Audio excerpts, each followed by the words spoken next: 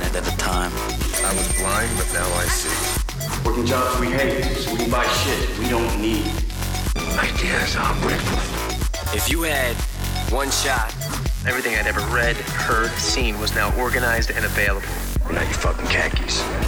life moves pretty fast. The Biohacking Secret Show. What's going on, biohackers? Anthony here, and we have an awesome episode on the 7 types of sacred rest with Dr. Saundra Dalton-Smith. But before that, we have a couple spots in our coaching program that are for people who are looking to unlock elite cognitive function and optimize their sleep. So if you feel like you want to get better sleep in less time, if you're waking up in the morning and it's taken a while to get you going, if you're having a crash in the afternoon, or if you just know that if you'd like to spend more time when you feel tapped in, tuned in, turned on with your brain firing on all cylinders, then this is a 6-month program that could be for you. It's geared towards entrepreneurs and people that are in control of their income, where greater productivity means more money in your bank account, or less time working and more time for play and to spend with the people that you care about. So if that's you, and this is something that you're looking to invest in, then you can go to biohackercoaching.com, fill out the short form, and grab a time for us to talk and see if it's a fit. Basically, we start out, our process is test, don't guess. We fix the things that are draining your physical and mental battery, and then we optimize, looking to cross the T's, dot the I's, so that you have peace of mind knowing that everything inside your body is functioning at peak performance. But on top of that, you're also protected from any of the things that can cause early death or disease or Alzheimer's, Parkinson's, dementia, cancer, heart disease, etc. That's what the program is all about. And the key metrics that we are focusing on for this are dramatically improving and optimizing your sleep so that you feel better and more energized throughout the day, and then making some simple but powerful shifts in your routine and health that will unlock elite cognitive performance so that you're sharper, happier, more connected, more fulfilled, and able to get done what needs to get done in an aligned and effective manner, so that you have more time to play and do the things you love. So again, if that resonates with you, go to biohackercoaching.com, fill out the short form, and if you would like to have your stack moved to the front of the line, just text skip the line to 847-989-3743 along with your name, and we'll pull your application to the front, give it a look, and see if we can get you in sooner. So that's that. Hope you guys are doing amazing. Without further ado, please enjoy this episode on the 7 types of sacred rest with Dr. Saundra Dalton-Smith. Dr. Saundra, welcome to the Biohacking Secret Show. Thanks for having me. The pleasure is all mine. So a couple years ago, some of our listeners have heard this story before, but I was trying to do way too much. We were like working on existing aspects of the business. We were trying to launch a webinar, and my body and every aspect of my being was telling me to slow down, but I didn't feel like I could. I felt like everything was kind of necessary. And one morning after a workout, we had a webinar that evening, and we'd spent a ton of money to get a bunch of people on it. And I was hanging upside down. And when I came right side up, I blacked out and just collapsed on the side of my house in the bushes by myself. Oh, wow. And this was 2018, like November of 2018. And it was sort of, I took it as the universe's way of grabbing me by the lapels and shaking the heck out of me, saying, hey, you're either going to slow down or, we're going to force you to slow down. And this is as gentle as it's going to be. You're an expert in the area of rest. And we were just talking offline how you had a little bit of a burnout experience yourself. Maybe you could share some of what got you here to this point. It's a very similar story, actually.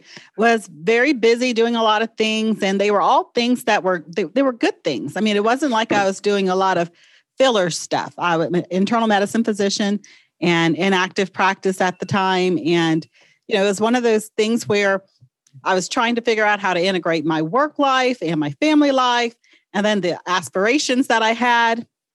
So every minute of every day had something. There wasn't a lot of downtime, and there definitely wasn't any margin anywhere in my life.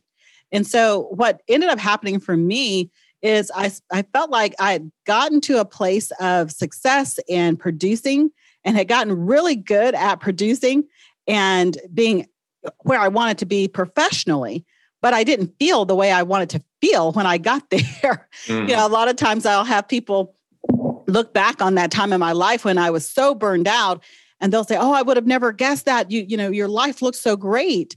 But I always say, it as good as it looked was as bad as it felt. Mm-hmm. And so, book contracts and magazines and TVs and all the stuff that was coming around that time, it came at a price that was costing way more than I was willing to give. And I got to a place where I thought, this can't be what success should feel like, because this isn't successful. I grind myself literally to a point where I was great at producing, but not great at enjoying what I had produced. Mm-hmm. And that's a desperate spot to be in, because like I said, everybody's celebrating you and you can't even celebrate yourself. And so I knew at that point something had to change. I saw a lot of that in my own patients. I saw a lot of that just within the medical profession, because of just the training is trained to not stop. Mm-hmm. And I didn't want to keep living like that. And so that took me on this journey of learning more about rest. Yeah. Good on you. I mean, I see a lot of similarities with like when people do a fitness competition or bodybuilding or whatever. It's like, that's where they're getting their pictures taken, or, when they're on the magazine cover. And when you talk to a lot of those models and competitors, they're not telling you how good they felt when those pictures were being taken. Yet those are the very same things that are like sparking inspiration and aspirations in other people. And it's like, it almost becomes this loop where we're like chasing things that have those outward appearances of success, but inside the feelings are the complete opposite. We're feeling drained. We're feeling emotionally empty. We're feeling like we're short and not present with the people we love and care about. Or maybe like we've got a lot of money in our bank account, but we've been like neglecting our soul and our spirituality. And I appreciate you recognizing that in yourself and making a change. What were some of the first things that you started doing that made a difference for you? I think one of the very first things was just identifying that was, because at the time, excuse me, at the time, the number one thing that I was noticing for myself is when I thought about rest, I automatically equated it to sleep. Mm-hmm. So I thought, okay, I'm tired. I must just need to get more sleep. I'm not I knew I wasn't getting a lot of sleep, but I felt like, I was getting enough. And so I thought, okay, if 6 is not enough and I'm still tired, maybe I need 7 or 8. And I initially started there, because that's really where the medical community kind of stopped at that whole concept of rest. Mm-hmm. Rest and sleep were the same thing, right? Yeah. And so after getting to a point where I felt like I was sleeping really well and was still tired, that's when it kind of dawned on me, these can't be the same things. We have a whole world of people who are doing everything they know to sleep better. They are getting specialty mattresses and specialty pillows and doing all of these things to try to sleep better. And even when they sleep well, some of them are still waking up exhausted. And I was one of those people.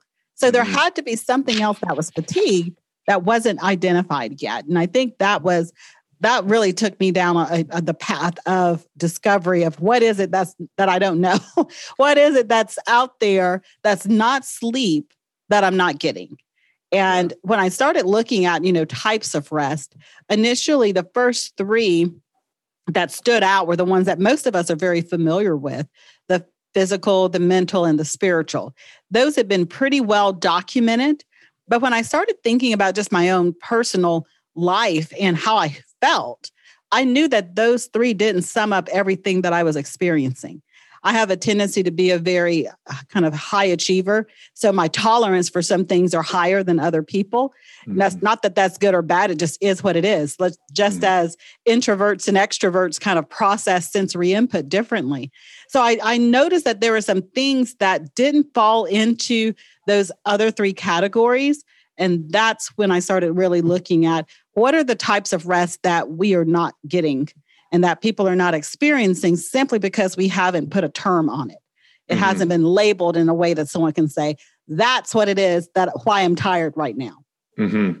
Yeah, I'm excited for us to just explore the 7 types of rest, both for the people that are listening to this that are, have already achieved a high level of, let's call it financial success or career success, but maybe like you and I have found like hit sort of the goals, but then didn't feel the way that they thought they would feel. And then realized that there has to be more to this equation, but also for the people that are in the process of chasing their dreams, so that maybe they could build a more solid path and routine to support rest and regeneration in a restorative fashion, if they're relying too much on sleep. So maybe we could talk about some of the different types of rest and, share your experiences and some of the stories that both of us have had along the way. Yeah. Well, I'll start by just naming the 7 just so that they're out there, so to speak. So the first 3 that I mentioned that most people are familiar with are the physical, mental, and spiritual. And then the other 4 that are lesser known, but oftentimes are the ones where people are experiencing the rest deficit in, are the emotional, social, sensory, and creative forms of rest. And when I talk about those, they each mean something a little different. So, but they can interconnect. For example, with emotional rest, it involves your ability to be authentic and open and vulnerable with other people so that you're not feeling as if you're having to hide your feelings or, pretty up your emotions before you present them to someone, that you feel like you can truly just be raw and real and authentic with certain people in your life. Well, because that involves people, it also has a part of the social part of it, because social rest specifically deals with the energy we get when we're around life-giving people. Mm-hmm. Those are the people we spend our time with, or people who are needing things from us, whether that's your family, your clients, your coworkers, people who are requiring something of you and putting a demand on your social energy and your talents. You need some other people in your life who are kind of counterbalancing that, who are people who don't really need anything specifically from you, but that you just enjoy being around. It's those adult friends that a lot of us don't get a lot of time to spend with, because those people who are negatively pulling from us tend to require a lot more of our energy and our attention. Especially if you don't set boundaries or even, consciously recognize what are the relationships, friendship, personal, romantic, family, that are energy giving and energy taking. Like sometimes the process of just some lists, I go both ways on lists, right? But sometimes the process of making a list and just identifying positive, negative, can bring awareness and then allow you to make decisions that keep your energy and moving in the right direction. Absolutely. And that's what most people don't do. Mm-hmm. We just kind of go about our day, and these are the people that we are engaged with on our day-to-day basis. And we don't evaluate how our energy is being expelled in different situations or with different people. I would say if you walk into your office place or you go on to a phone call with someone and you felt great when you entered that phone call, and then after talking to that person, you're like, I'm exhausted. Then you've experienced what a lack of social rest looks like. That person drained your energy. You were probably sitting still. It wasn't a physical drain. Depending on what you were talking about, it could have been have some emotions or some mental capacity got involved as well. But oftentimes it's the dynamics of the relationship and having to navigate that. Mm-hmm. And we don't really think about how our energy is expelled, sometimes just in being professional. I'm a speaker. And so a lot of times I'll go into companies and I'm speaking, and the energy in the room dictates how I have to present. If I have a bunch of people who just finished eating and they're exhausted, then I've got to bring enough energy to help them get to the energy level necessary to have the conversation I want to have. When I do that, I also realize that after that, after shaking the hands and all of that, and I get back to that hotel room, I'm going to be like knocked out on the bed because I poured out all of that energy in that situation. And you just have to be aware of that. Yeah. I like that you made the distinction between, there's a lot of dialogue lately around empaths, people who are like super sensitive and receptive to other people's energy. But I do think there's an element of that, at least for some, in the way that they view it, where it like gives away our power. Where if you framed that situation where you walk into a room and everybody's just eating and you're like, oh, I couldn't present because everybody was already tired. What the heck? You know what I mean? Who scheduled me right after lunch? But you're like, all right, no, I just got to bring it. This is something that we're a part of.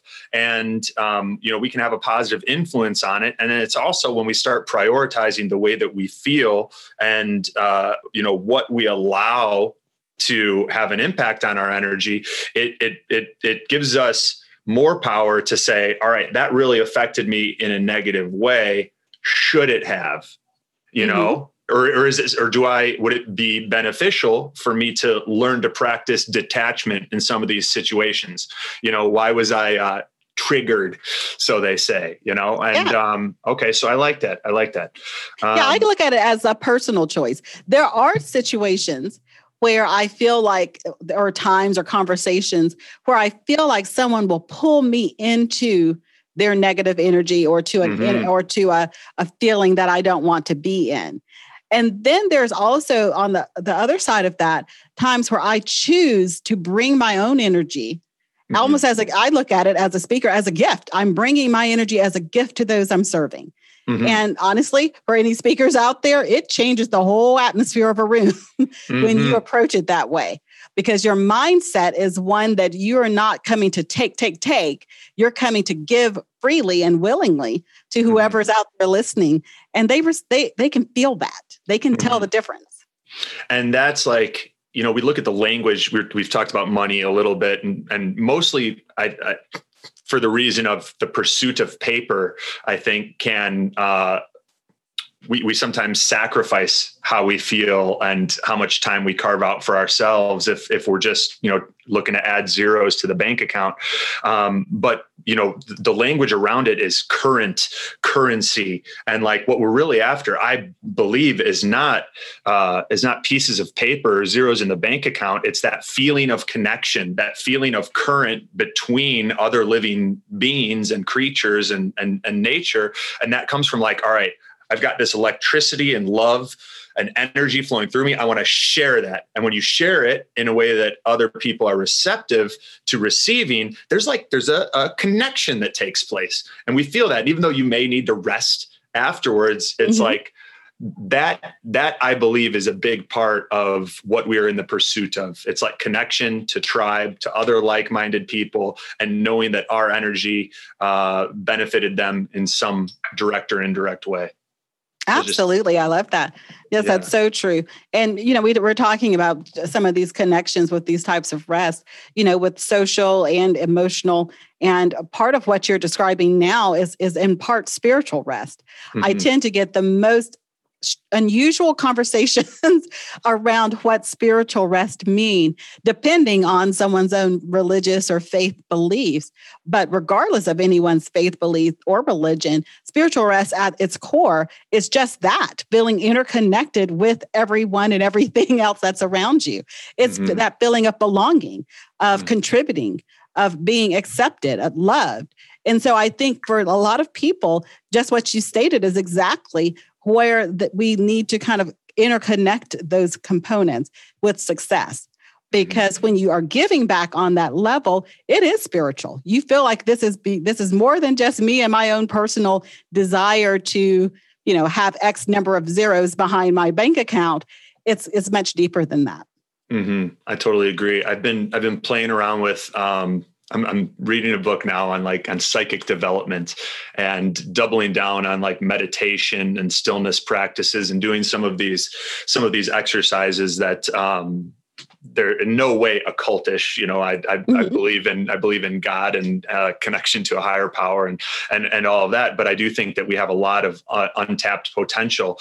And in giving myself more time for spiritual rest and meditation and prayer, I've noticed an increase in these moments where, like yesterday, for example, one of my friends, Josh Trent, I've been on his podcast, Wellness Force Radio, and he's been on ours. And one of his emails popped into my inbox. We haven't talked in probably 5 or 6 months. One of his emails popped into my inbox, and I was like, I wonder how Josh is doing, and I opened up and I read a little bit of his email, and then that was it. I didn't think too much of it. I'm actually quite poor at like texting people and staying in touch. It's not one of my strong suits. Love spending time in person, but I'm not a big tech guy. So I sometimes neglect that sort of thing. And about 2 hours later, I got a text from Josh just saying, "Hey, you just popped in my head, was thinking about you. How's it going? Da, da, da, da." And these things have been happening more and more. And I'm only really like 2 weeks into doubling down on this stuff. So I feel like it's almost counterintuitive, but when we carve out more time for spiritual rest, whatever that looks like, to you, it can open up other doorways on the social side and in, whatever our connection to source, if you will. Absolutely. And that is a huge part of it, that feeling of belonging and community and acceptance in some form or another, whether that's acceptance within your knowledge or the feeling of being known by a higher power, or with a group. A lot of people experience spiritual rest in community. And so that's where we get churches from, is community, and the spiritual rest from being associated and belonging to something. And so it doesn't have to be a faith-based community. I see the very same things in many different other groups who get together, and they have that same feeling of just being accepted and loved and fitting in somewhere. Mm-hmm. Yeah. I mean, regardless of whatever anyone listening, however they feel about what's been going on, one of the things that to me makes zero sense is like how certain churches will be told they need to close, but like strip clubs are allowed to stay open. And I've been a big advocate that because of like, there's so much of our health comes, so much of our social rest, as you call it, it comes from these areas of community where we can gather, where we can worship and, just connect in person with one another, not necessarily through Zoom, nothing against Zoom, but like, I think we'd all agree there's something that happens in person. And I heard a hilarious story about this pastor who it was one of those situations where the churches were being told to close and strip clubs were allowed to stay open. So he found out that the definition of stripping was to remove one article of clothing. And he said, we're staying open this Sunday. Everyone can still come. And he came out and he took off a bow tie and they did their service. And I'm a huge fan of people like that who look for ethical ways, without putting anyone in danger, but to say this stuff is important.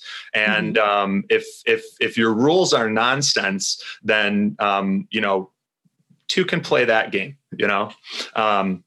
Anyway. All right. So let's talk about some of the other types of rest. We've covered social, we've covered spiritual. What would you consider emotional rest? Emotional rest is the rest we experience by being very authentic and just open and real.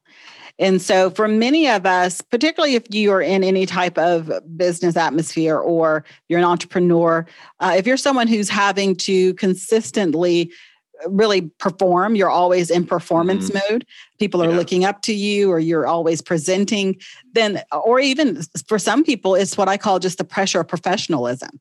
I'll use myself as an example. As a physician, there's a level of professionalism that's expected when I walk into an ER or an ICU. When I go in the ICU, the nurses know me. They know me on the other side of medicine when we're just hanging out, playing basketball or baseball together, and we're just play basketball around. Yeah, short as I am, I can do pretty well.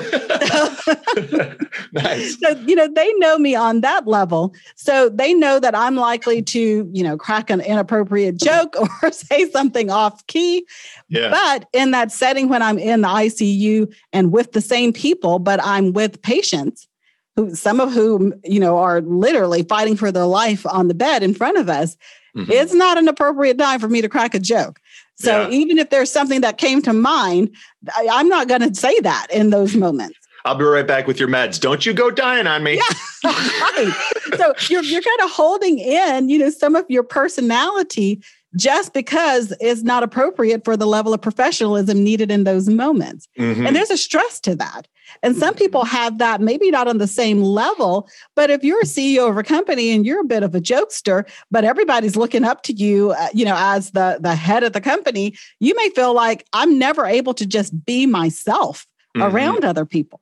And so we all need someone in our life that we can just truly be ourselves, whether that's being yourself and just kind of being off key and saying whatever you want to say, or being yourself and saying, you know what, I'm not in a good headspace. I'm not feeling really confident right now, or I'm anxious, or I'm depressed, or I'm suicidal, or whatever it is. We need to be able to have someone that we can say that to, because not having that puts us at risk of feeling like no one really knows the real me.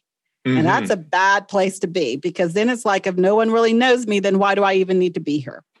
Yeah, it's these cells that we create for ourselves, mostly out of fear, that fear that like, what if no one loves me? Or not having enough love for ourselves, enough love for ourselves to be authentic with who we really are, and to be courageous to like, all right, I'm afraid that if I tell people that, I've thought about killing myself, that maybe they won't see me as the expert that has it all figured out. And like, what I've found is, when I've told parts of my story, I was diagnosed with Lyme disease and had like my health just completely fall apart. Wheels came off the bus in like 2011. Saw 12 doctors trying to figure it out, doing a lot of the testing. And, for a year, I was like completely lost my sex drive. My penis completely stopped working. I was depressed. I was miserable to be around. It was like, I didn't like myself. I didn't want to be around myself, but I didn't have a choice, and, when I started sharing more parts of that story, and that like, I didn't attempt to kill myself, but there were a lot of times where like, if I didn't have people that loved me more than I loved myself at that time, I probably would have, I probably would have considered it. Totally get that. And in us expressing that stuff, other people, it gives other people freedom to say like, man, I've experienced that, or I'm going through that right now. Like, what'd you do? It's much more, it's a much more effective way of helping people by empowering them with, it's okay to feel whatever you're feeling. You don't need to resist it. And like, you deserve love. And if you're scared or fearful about sharing something, just do it and see what happens. I've shared some stuff where I'm like, oh, that was maybe a little bit too much. We did this vulnerability exercise once at a mastermind. And I was like, I went out and I just let it rip for like 7 or 8 minutes. And I started crying, and it was a whole bunch of stuff. And then I went in, I played the video, didn't run it by anybody, just played it. And it was like, it really hit home with maybe 10% of the room. And then I think 80% of the room was like, in shock, didn't know what to do. And the other 10% was like, why did you do that? You know what I mean? It was like, I just like doused the house in gasoline and lit it on fire, but sometimes that's how you figure things out. And maybe it really resonated with 1 or 2 of those people. Ultimately, no one really cares. I don't know. That's just a rant. Yeah.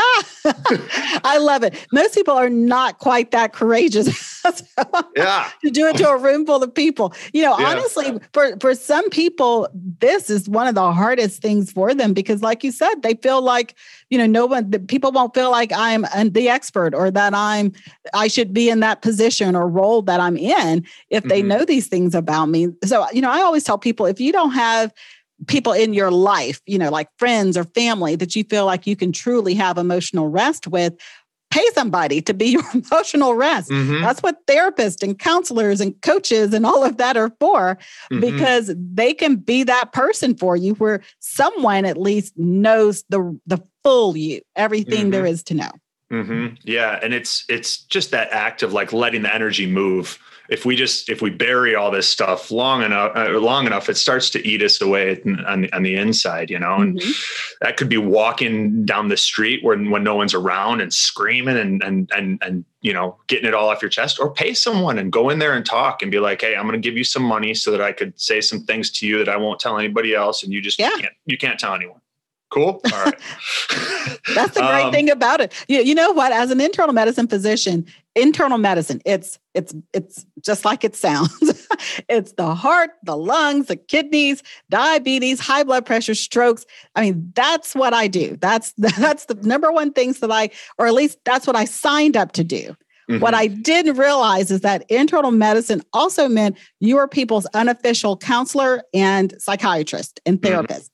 Because they know you can't just go, you can't repeat what they say to anyone else. Yeah. And so I was hearing about everyone's everything, every struggle they ever had, all of their struggles from work. I ended up, most physician appointments are 15 minutes at the most, in today's society. And honestly, that's long for some doctors for you to be in a room with them. I was having like 30-minute appointment with people.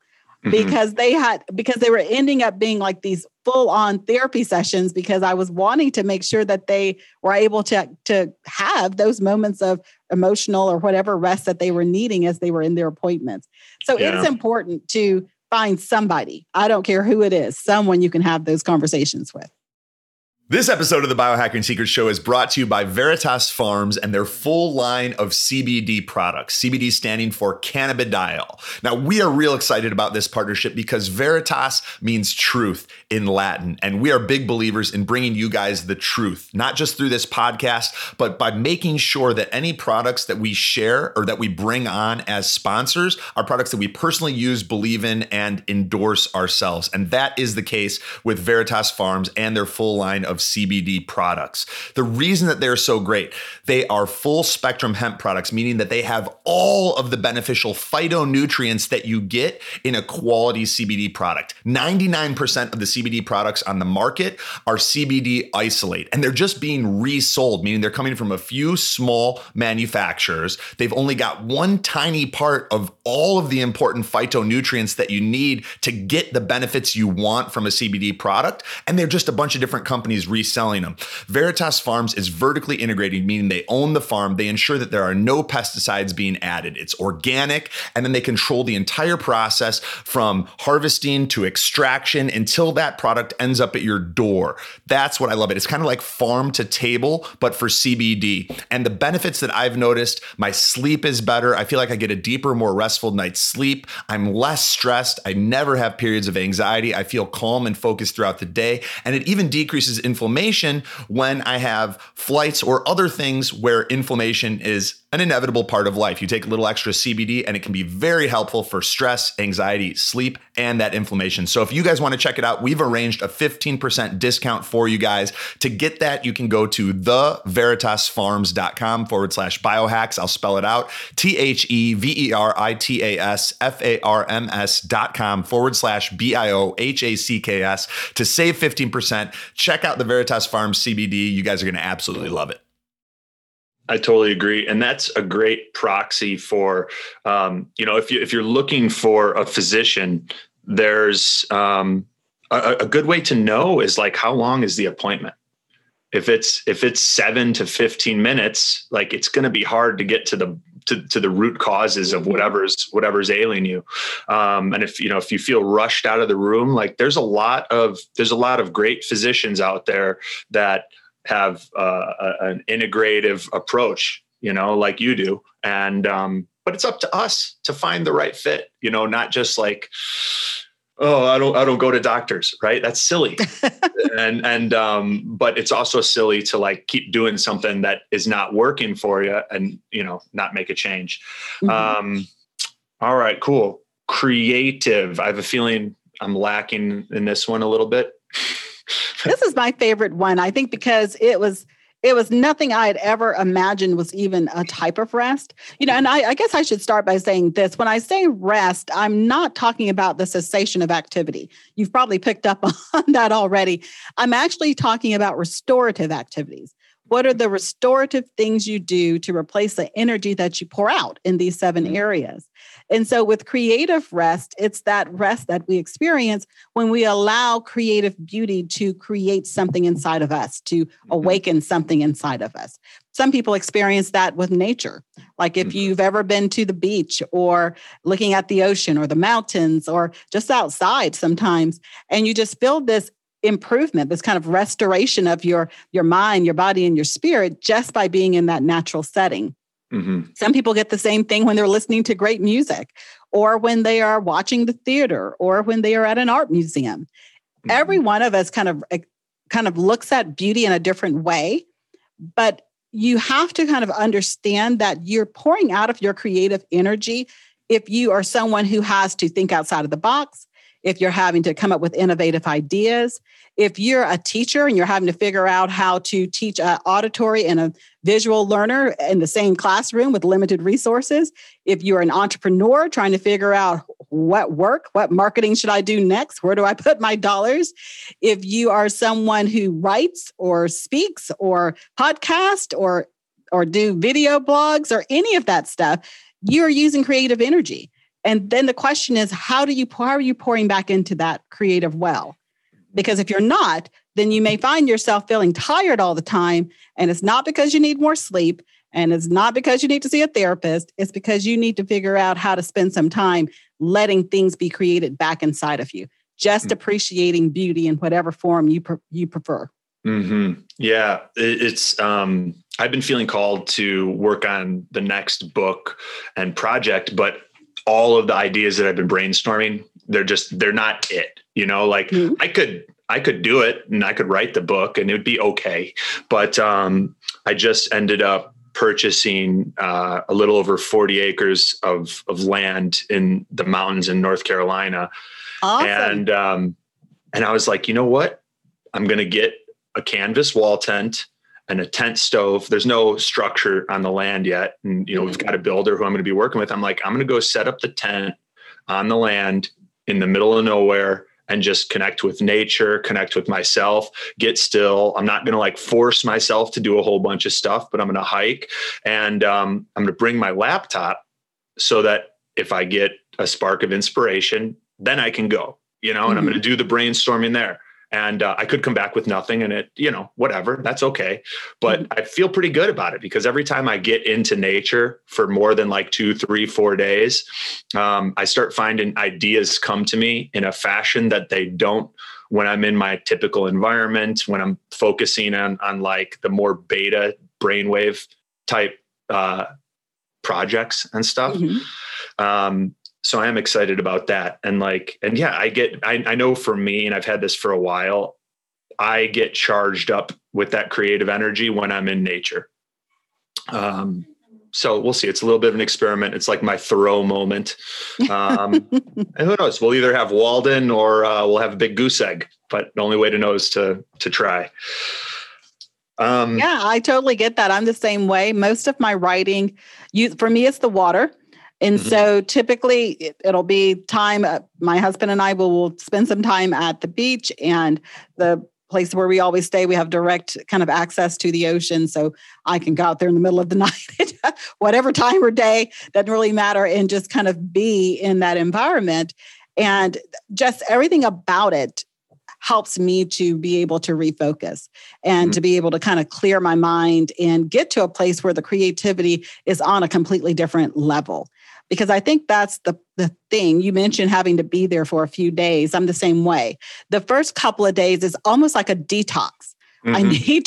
I need to get out whatever it is that's got me blocked up. And we call it writer's block. I'm not sure if that's what I have, but whatever it is, I need to detox, to unblock whatever it is, and then to open up myself to be able to get those new ideas and kind of those different ways of looking at and thinking about things. Mm-hmm. I totally agree. And I think that when we have so much stimuli coming at us and so many things that change our energy and frequency and vibration. And like when we put ourselves in nature and it's quiet and, we've removed some of that and, we get barefoot and walk in the surf, or we allow like the sound of running water or birds chirping or something, like our cells and our body and our subconscious starts to harmonize with that.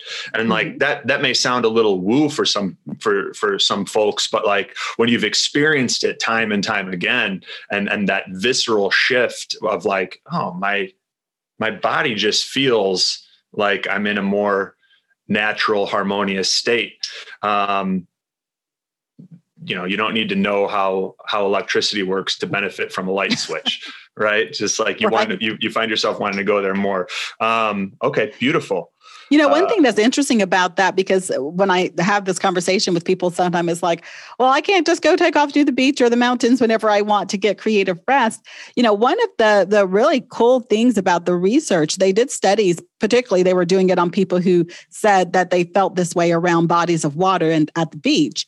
Mm-hmm. And the studies were looking at how the brain responded, looking at MRI images of how the brain responded when they were at the beach, looking at that kind of in real time versus when they were looking at it like on their computer, just an image of it, or just looking at colors that were teals and the blues that reflect the beach type scene. And the brain responded in the same way. So I thought it was really interesting that, if you're someone who notices that you enjoy being around the mountains, try putting just on your lock screen on your phone or on your computer, those types of images that bring to mind your creative rest places, to see if you start noticing an improvement, particularly if your job is one that does require a lot of creative type energy. Yeah, I love that. I'm the type of person that I get like hundreds and thousands of like business ideas. I just like enjoy it. Like I'll get a book title and a theme for a book and I'll make a note of it. It's just like the way I am. And most of them are, nothing you want to pursue. But one of them that I, did not pursue and won't, but I thought was funny, was based on that concept where I was like, okay, there's a lot of people living in cities where maybe outside their window is like a brick wall or something that you don't really want to be looking at. I was like, what if like based on the common window sizes, you had images of like Mykonos, Greece, like you're on the Greek islands overlooking the Aegean, or like you're in Bali in a hut, looking out over like the rainforest canopy, or I don't know if there's rainforest in Bali, but you know what I mean? Yeah. And I was like, I wonder how much that would have a positive effect on people. But it also seemed like one of those things that like kind of in the category of lava lamps, where maybe only like a couple of college kids would buy it and the rest of people would be like, that's so cheesy. You know what I mean? You reminded me of one other thing too. I don't know. I lost it. But great. Oh yeah. Just visualization, right? We can do it with our mind. We see that in a lot of the studies on athletes, like the physically practicing free throws versus carving out the time to mentally rehearse and practice the free throws produced very similar results.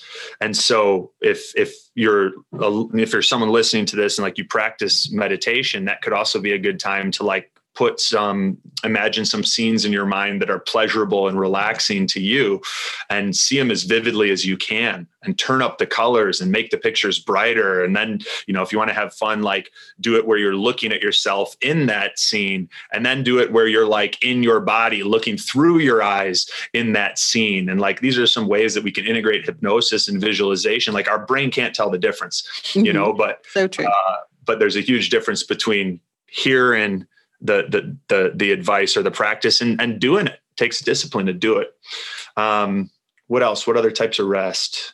We covered physical. I think we covered physical. Well, if it's physical, we discussed sleep. I'm not sure which is a passive form of physical rest. I'm not sure we talked about the active form of physical rest, which is basically any type of movement that helps improve your circulation and your lymphatics. So I think it's important to just be aware of the need for stretching.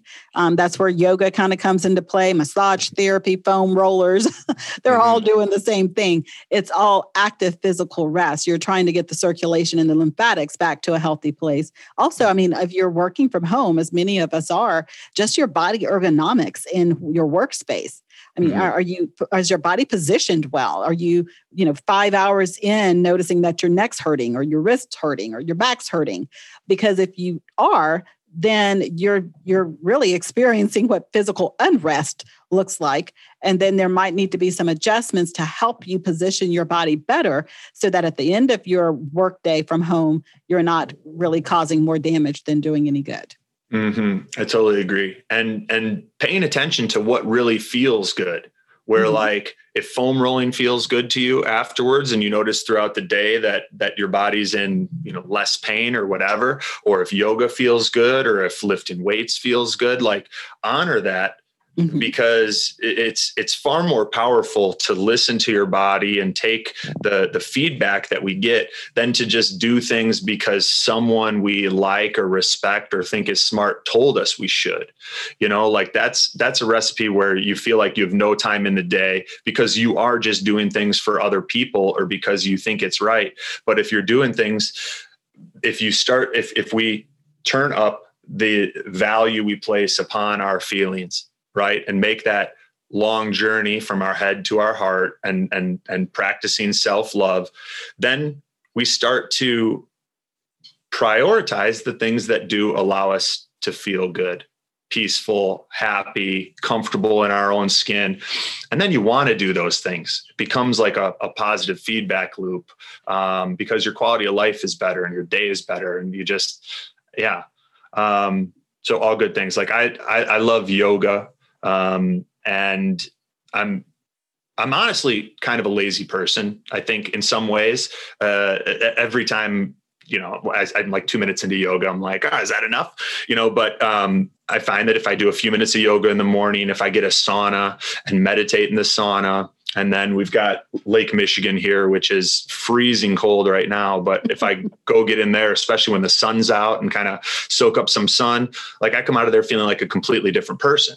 And every step along the way, there's a little bit of resistance that you meet with those activities, but it's undeniable that I'm a better person and I'm more centered and peaceful and happy and energized when I do that stuff, so then you do it.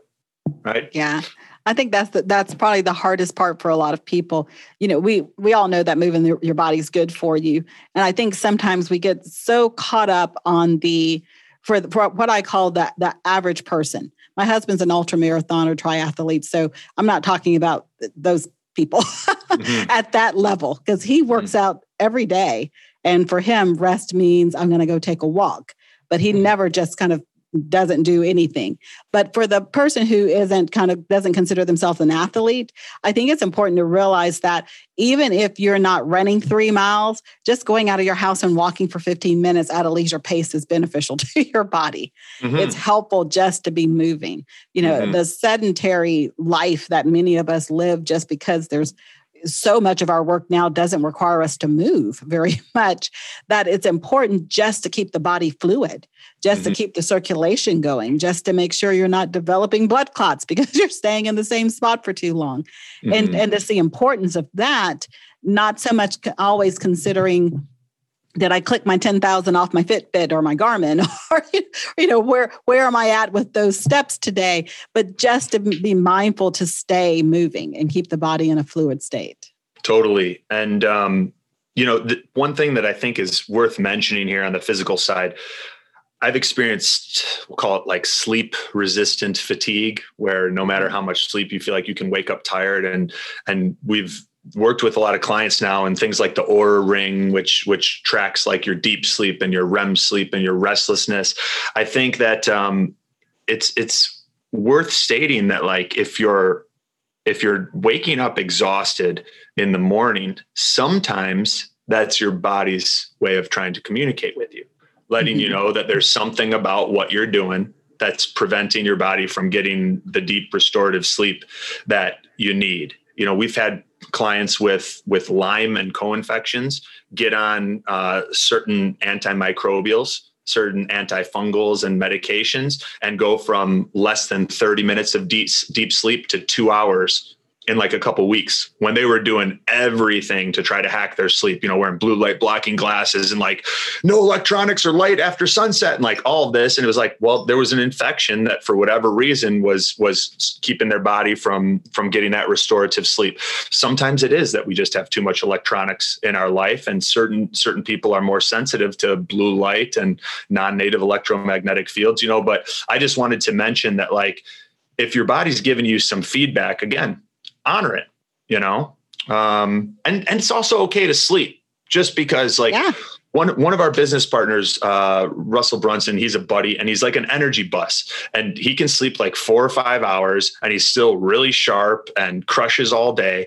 And when I'm with him, I find myself trying to keep up, or like, man, if he can do it, I can do it, and I should be able to do it. Why can't I do it? I'm mentally strong. And sometimes we're just built different. And, and the reality is I feel better if I get like 8.5 hours of sleep. And, if I let myself sleep 9 or 10, I usually feel worse than 8.5. But that's just me and what I've noticed with myself, and whatever it is for you, honor that, because you're unique and you're beautiful, and it's okay. LeBron James sleeps 12 hours, right? And he's a pretty healthy, athletic guy. That's a good point. I always tell people, don't rest shame. Don't rest shame others, and don't rest shame yourself. We get enough shame and fear through the media. Don't do it to yourself. So many places. So, you're exactly right. We're each different in the amount of rest and whatever the form that we need. And so we just have to be careful not to rest shame people. I get these emails sometimes from well-meaning wives most of the time. That'll tell me, my husband needs to rest more. He's out there chopping wood and he says he's getting rest, and he comes in all sweaty and physically exhausted. There's no way he's getting rest. And then I talked to this gentleman and he's like, she doesn't get it. I'm getting my mental rest. That wood chopping, and it makes sense. That wood chopping is a repetitive activity that does not take a lot of mental capacity. It's the same thing over and over again. And in those moments, his brain goes to like ground zero. The work that he does is very high mental energy. And the number one rest he needs is mental rest. He doesn't need physical rest. His job requires him to basically be in front of a screen all day right now. So you have to stop rest shaming people. You don't know what makes them feel better. Let them decide for themselves and just honor the fact that they are getting the rest they need. Totally agree. That's hilarious that you mention that, because I've gotten really into chopping wood lately. And, I feel our entire business is online. We podcast, we coach, Zoom and this and that. And I've just been feeling this pull to get out there and chop some wood and split some wood. And like, I was thinking about like, why am I enjoying this so much? Because we're not short on wood by any means. I'm gonna do this until we have nowhere to put the wood, right? And the Dr. Andrew Huberman, the Stanford professor of neurobiology, he came to one of our events in like 2017, and he did an exercise where he was showing like different ways that our focal points dictate our brain wavelength, right? So like a more relaxed, call it prey type of visual field, where like you're taking in everything from your periphery, your eyes are relaxed, tends to synchronize with like a more alpha brainwave state. And then you were to converse that with, or contrast that with like a more focused, predatory visual field, right? That kind of takes you up into high beta. And our brain thrives on both, going wide and relaxed and then focusing in. And I was just thinking about that as I was chopping wood, and like, I'm outside, I've got the lake in front of me, the trees are blowing in the wind, I'm picking up logs, I'm putting them on the log that holds them up a little bit higher. I'm grabbing the axe. And then, so I'm going from this like relaxed, taking it all in, enjoying nature, fresh air, to hyper focused. I need to hit that thing right there in order to split it the way that I want to. And then you do, and you get a little charge, a little dopamine release of like success. I did something, the stuff that we can also get social media in a transient way, right? But I'm like doing something in the physical world that's allowing me to go from that relaxed field of vision alpha brainwave to that focused field of vision beta brainwave. I don't know. That was how I justified it, but I thought it was an interesting integration, and I'm loving chopping wood. It's interesting because, as I stated, when you think about rest, chopping wood is not what would come to mind. Right. Yeah. Because you're thinking, how in the world could that be rest? I mean, that's why I think just being able to kind of be very intentional and focus in on what type of rest is it that I'm really needing? What is the type, what type of tired am I? Because all of it's not created equal. And if you try to get rest by doing an activity that doesn't really fix the area where you have the rest deficit, you feel like rest doesn't work. And I think that's where so many people are. You know, they've tried to sleep. They've done the blue light glasses. They've done flotation tanks to try to get their sensory deprivation sensory overload under control. And when these things don't work, it's like, well, none of this works for me. Usually it's because you haven't really identified the area that your rest deficit's in. And once you can identify that, that's really where the whole rest quiz came from. I had so many people saying, I'm tired. You tell me there's 7 things I've got to get. There's 7 things I've got to do. No, chances are there's only 1 or 2 that's really making you feel tired. So if you can identify that 1 or 2 types of rest that you need and then focus on it, that's when you start feeling better. I totally agree. Anything that we haven't covered in the 7 types of rest that you'd like to hit on? I mean, I like that you just mentioned that this isn't a to-do list, right? This could be a framework that would be a jump off point for some experimentation, and then feeling what makes a difference for you and what feels good.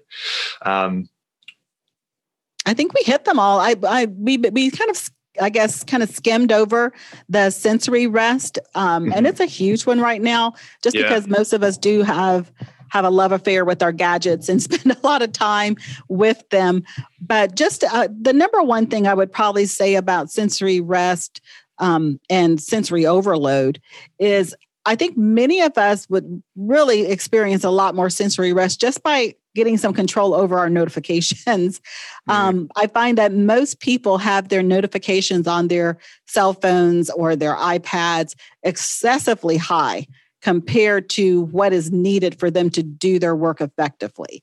It's not necessary to get every single social media notification that comes through or even every email in real time as it's coming through.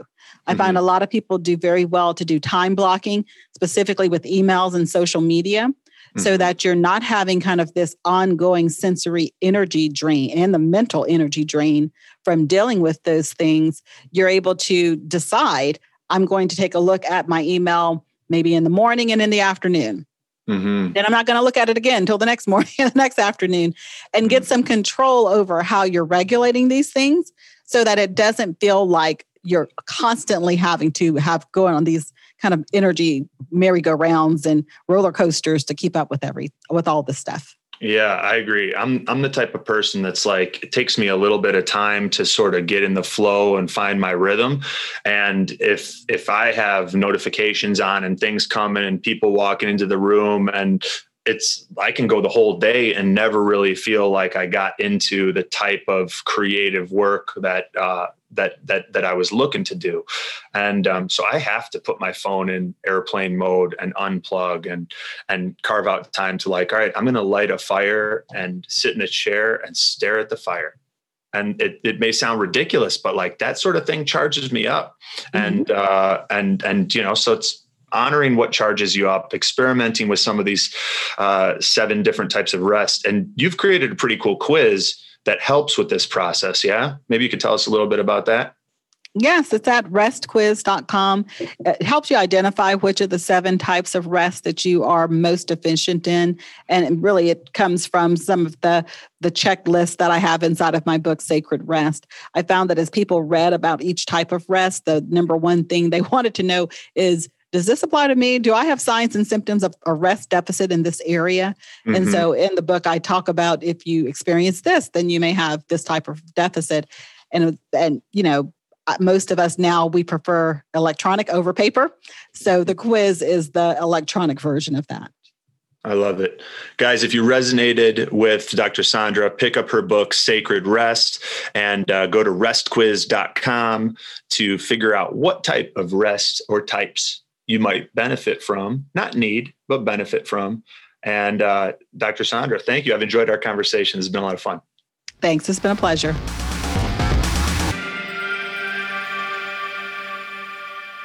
What's up, guys? Anthony here, and thank you so much for listening to this episode of the Biohacking Secrets Show.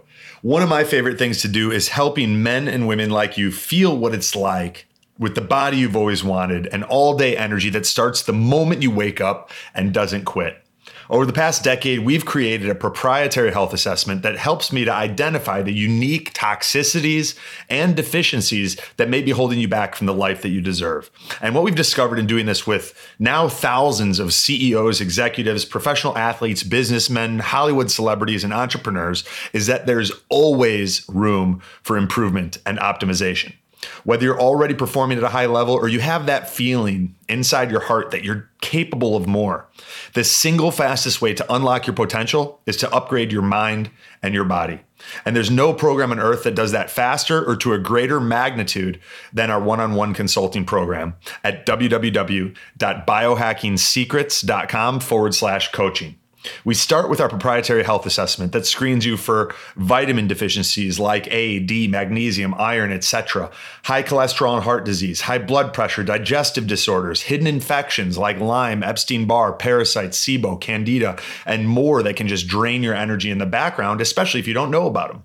Anxiety, depression, and cognitive disorders, autoimmune disease, adrenal fatigue, thyroid issues, mold toxicity, heavy metals, environmental toxins, and other genetic risk factors like MTHFR, APOE status, your glutathione production, and many more. We even recommend the specific tests that I use with my one-on-one clients if they're relevant for you in figuring out your biological age and identifying those key areas and opportunities that can take your life to the next level.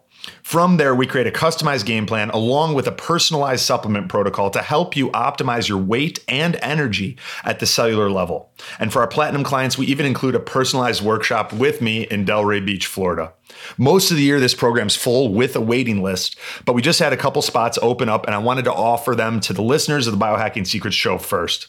So if you're interested in seeing what it might look like for us to work together, head over to www.biohackingsecrets.com/coaching. That's www.biohackingsecrets.com/COACHING and fill out the short application form. If you're pre-approved, you'll be given the opportunity to book a time to connect with someone on our team and see if it's a fit.